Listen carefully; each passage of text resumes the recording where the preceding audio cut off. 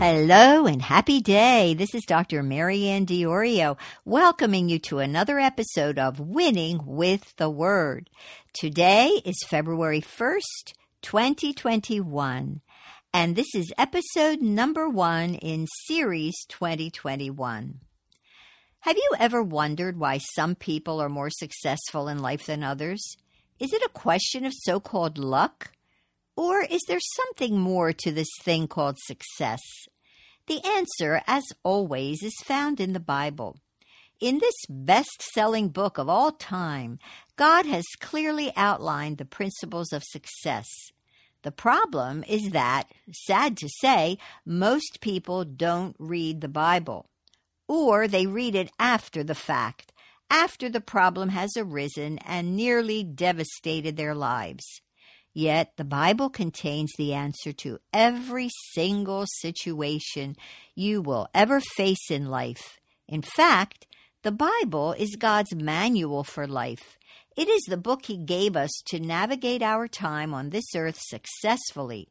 Isn't it a tragedy that most of the world neglects it? The Bible is all about winning, not only winning in this life, but far more importantly, about winning in the life after this one, the life that will last forever. In the Bible, God has set in place certain principles or laws that govern success. If we live according to these principles, we will experience a wonderful, blessed life. But if we don't, we won't. It's as simple as that. So, what are these principles of success, and how can we apply them to our lives? One of the fundamental principles is found in Proverbs chapter 23, verse 7. This verse reads as follows: "As a man thinks in his heart, so is he." Let's unpack this verse to discover what it means and how it can affect the entire course of our lives. First of all, this verse clearly connects the way we think in our hearts with the way we are. As a man thinks in his heart, so is he. Note the phrase, in his heart. The verse does not simply say as a man thinks, but as he thinks in his heart. Well, what is meant by the heart? The word heart, as used here, does not refer to the physical heart, the organ that pumps blood throughout our bodies. No, the word heart, as used in this verse, implies that intangible entity within us that we all recognize but cannot adequately define. Yet, the Bible gives us a picture of what this intangible entity called the heart really is. The heart is that part of us that connects our soul with our spirit. We are made in the image of God, and we have a spirit, a soul, and a body. Each of these 3 parts is also made up of 3 parts. The spirit is made up of the conscience, the intuition, and the imagination. The soul is comprised of the mind, the will, and the emotions. The body is made up of bone, fluid, and soft tissue. The heart is the bridge between the spirit and the soul. In other words, the heart is connected simultaneously to the spirit and to the soul. On the one hand, the heart is connected to the conscience part of the spirit. On the other hand, the heart is connected to the emotions, the will, and the mind parts of the soul. The Bible makes many references to the heart. Each of these references gives us a partial definition of the heart. For example, in the Gospel of Matthew, chapter 9, verse 4, we read this: "And Jesus, knowing their thoughts, said, 'Why are you thinking evil things in your hearts?'" The act of thinking occurs in the mind, but in this verse, Jesus connected thinking with the heart as well. Why are you thinking evil thoughts in your hearts? So, from Jesus' comment, we see then that the heart is also involved in our thinking process. In other words, the heart is connected to the mind. In the book of Acts, chapter 11, verse 23, we learn that the heart is also connected to the will. Who, when he arrived and saw the grace of God, rejoiced and encouraged them all to remain with the Lord with purpose of heart. To purpose means to decide. To decide is a function of the will. When we purpose to do something, we are willing to do something. So this verse shows that the heart is also connected to the will.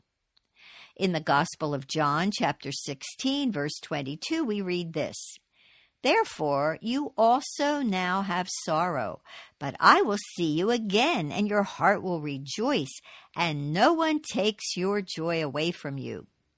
Rejoicing is a function of the emotions, so this verse reveals that the heart is also connected to the emotions.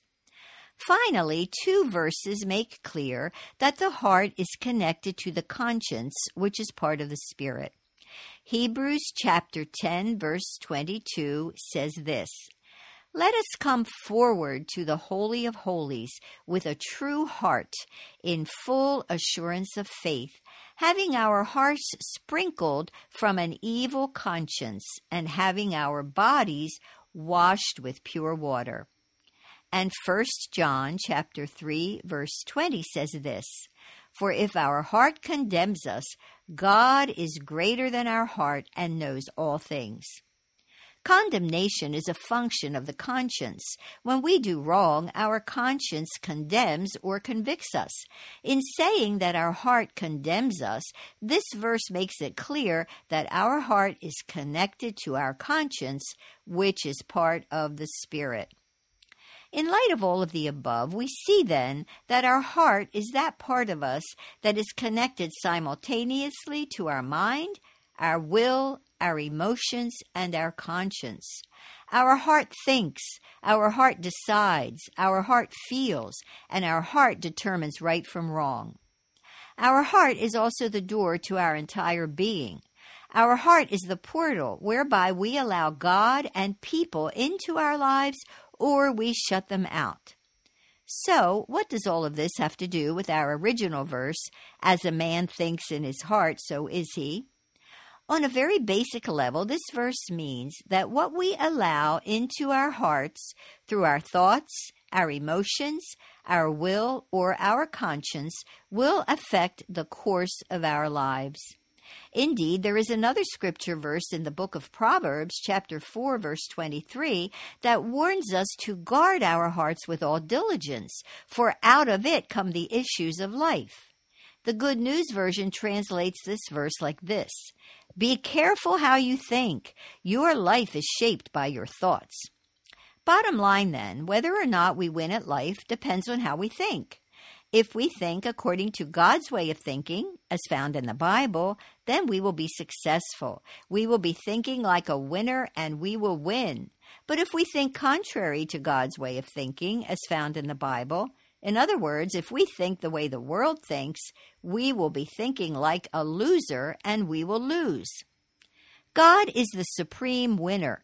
If we want to think like a winner and live like a winner, we must learn and put into practice the principles of winning that God has written down for us in His holy word. In my next post and podcast, I will be talking about how we can control our thinking. There are certain measures we can take to make sure that our thoughts will always lead us to success. So you won't want to miss my next post and podcast. But before I close, I want to tell you that the starting point of winning in life is to know Jesus Christ. If you have not yet accepted Jesus Christ as your Savior and Lord, pray this simple prayer with me now. Lord Jesus, I want to know you. I receive you now as my Savior and Lord. Forgive me of my sin. Cleanse me of all unrighteousness. Give me your grace to follow you all the days of my life. Thank you for satisfying my need for you. I ask and receive in your precious name. Amen. If you prayed this prayer sincerely, please write to me at drm@mariannediorio.com. I would like to send you a free e-booklet that will help you get started in your walk with Christ. I also encourage you to get yourself a Bible and read it every single day. The Bible is God's love letter to you, His manual for your life. In the Bible, God reveals who He is, and He instructs you how to live. Finally, ask the Lord to lead you to the church of His choice for you, where you can learn about Him and have fellowship and encouragement with other Christ followers. If you are not yet a subscriber to the Winning with the Word blog and podcast, I urge you to click on the link below to subscribe now so you won't miss a single weekly episode. For those who are listening, the URL is https://landing.mailerlite.com/webforms/landing/w4z. For those of you who may not know, I write fiction about many of the issues I deal with in this blog and podcast. I encourage you to visit my website bookstore at mariannediorio.com/book-table. If you have been blessed by this blog and podcast, I encourage you to share them with others. I also invite you to become a Winning with the Word patron on Patreon. As a patron, you will enjoy special benefits only for my patrons. Just go to patreon.com and search for Winning with the Word to join. I would like to thank all of my patrons who are making this podcast possible. We now reach 26 countries all over the world. I could not do this without your help. Until next time, remember that God loves you just as you are and just where you are, and that He will help you to keep on winning with the Word.